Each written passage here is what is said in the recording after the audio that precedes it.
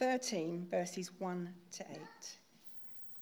As Jesus was leaving the temple, one of his disciples said to him, "Look, teacher, what massive stones, what magnificent buildings." "Do you see all these great buildings?" replied Jesus. "Not one stone here will be left on another. Every one will be thrown down." As Jesus was sitting on the Mount of Olives opposite the temple, Peter, James, John and Andrew asked him privately, "Tell us, when will these things happen? And what will be the sign that they are all about to be fulfilled?" Jesus said to them, "Watch out that no one deceives you. Many will come in my name, claiming, 'I am he,' and will deceive many. When you hear of wars and rumors of wars, do not be alarmed. Such things must happen, but the end is still to come.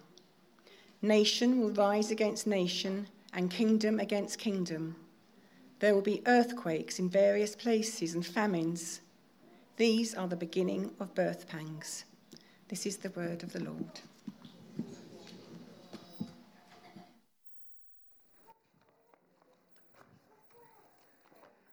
Morning, everybody. A couple of things I've got to say before I start. Firstly, hopefully you'll hear me talking rather than me scraping against the microphone too much, because I've got a bit of a face this morning. And secondly, there's absolutely no way that anything, thanks Tim, that I can say or do is going to live up to the introduction that our lovely minister has given us. Well, it may even be that, yeah. Right, I've got a few bits and pieces that I'm going to use this morning. A bag of props, which I'll leave there for a minute. But the thing I'm going to start off with is that. An egg. Exactly. Everyone can see that it's an egg. We all know an egg. An egg is a perfect natural design. It's a simple, ideal shape. Sometimes they look beautiful, don't they? Some eggs are brightly coloured and lovely. This is just a hen's egg, so it's very plain and very ordinary. But it's perfect at keeping safe what's inside. It's an ideal design. Now, it's perfect like that. But if the chick, let's presume it's a chick and not like a lizard or a snake or anything else that comes out of an egg, if the chick is going to be born and live, that egg is going to get smashed. Smashed to pieces for the thing that's inside it to be alive. Now, also, if I want to have something nice to eat, I don't have a great deal of use for the shell.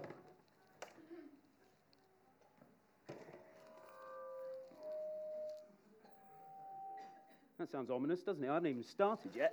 Right, now, this is the thing that Tim led up to with such an awesome introduction.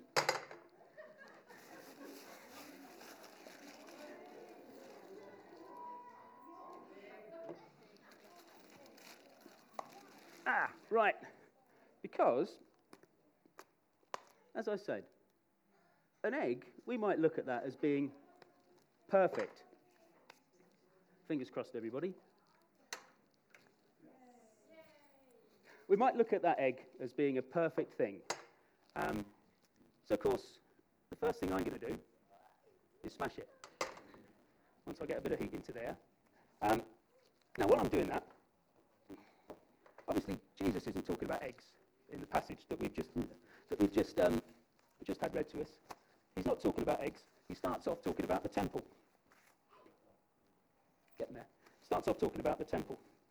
What do we know about the temple in the time of Jesus, in the time of the disciples? Well, for the disciples, it's an incredible building.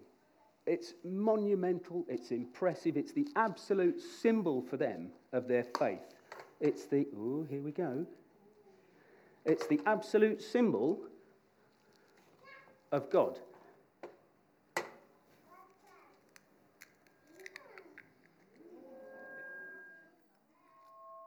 I don't know why the egg is making a noise. See, I don't even need the shell. Look at that, the shell's gone. Right.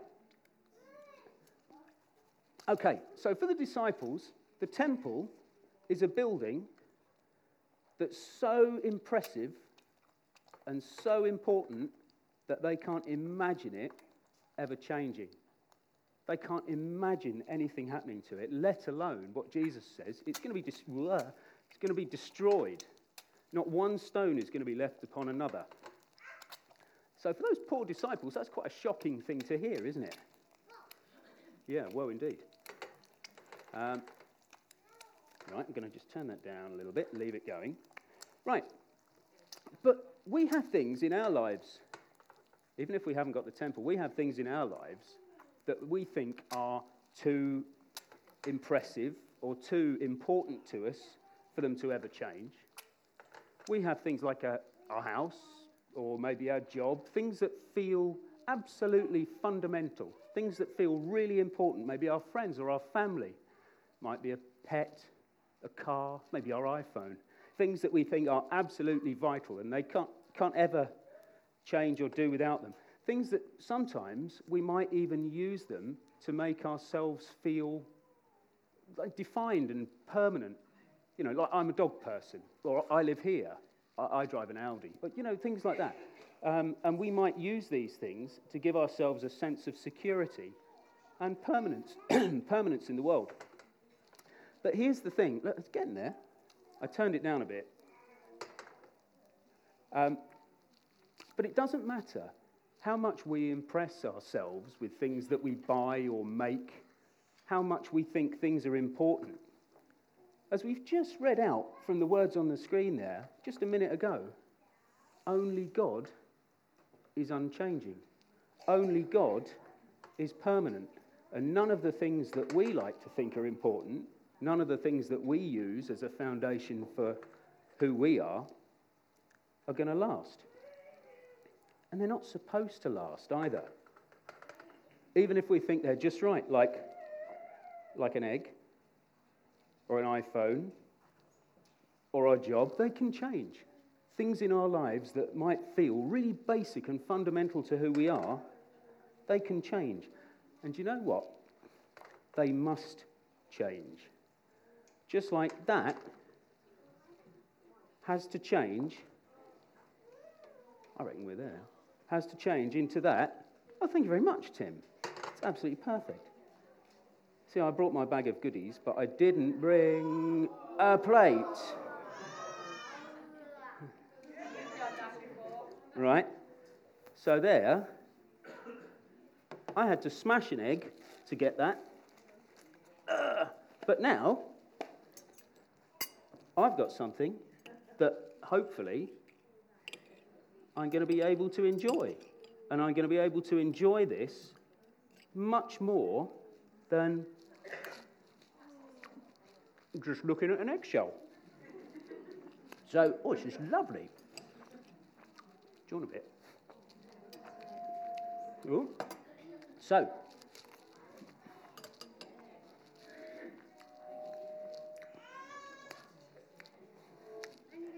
let's think about those poor old disciples again. They're in awe of the temple, just like we might be really impressed by the simplicity and perfection of an egg, or by the wonder of our phone, or by the comfort of our house, or the security of our job. The disciples are standing there looking at the temple, congratulating themselves on how impressive it is, how it's a symbol of their faith. Oh, excuse me. Don't talk with your mouth full, kids. Right, so the disciples are there, looking in wonder at the temple, thinking how important it is that it symbolises God. But who's the person that's telling them that it's going to get knocked down? It's Jesus. It's actually God. He's there with them, trying to explain to them what's got to happen, but they're too busy being impressed by something else. And Jesus does tell them some very scary things. He tells them about people that are going to come and deceive them. There are going to be wars, earthquakes, all sorts of awful, disastrous things are going to come to pass. So not only are the disciples hearing that their beloved temple's going to get smashed to bits, that also there are going to be terrible things come to pass in the world. But Jesus makes his point right at the end. These things are just birth pains. Just how if a chick is going to be born, the eggshell has to be smashed. If I'm going to have a nice fried egg for my breakfast, I don't need the shell either. But we all fear change in our lives. When we think about the things that look to us in our lives just right as they are, thanks. We don't want them to change. We don't want them to be smashed or turned upside down. Especially when we think it's something that we can't control it. We can't stop it. Sometimes, when we think these things are really important in our lives, we hold on to them really, really tightly. And if we hold on to them really tightly, then it's going to be very, very painful for any of those things to change, just like Jesus says about birth pains. These things that seem awful and disastrous, they're just a change so that what God wants to happen can come to pass. Just like perhaps some of the things that we hold on to as being really important and foundational in our lives, God might need to change them for our benefit. We might need to let go of some of these things so that God can give us or do for us what needs to happen. And just like we welcome little Anthony, where is he? This morning into the church family, we're all welcome in God's family. Of course, we all have a place. But the harder we hold on to our things of this world, the more painful and the harder we're going to find it to find our place in God's world. It's going to be hard for us to make changes that God has in store for us if we're too busy looking at the things that we've already got. Just like those disciples, we need to stop looking too hard at the temple and look at Jesus instead. Amen.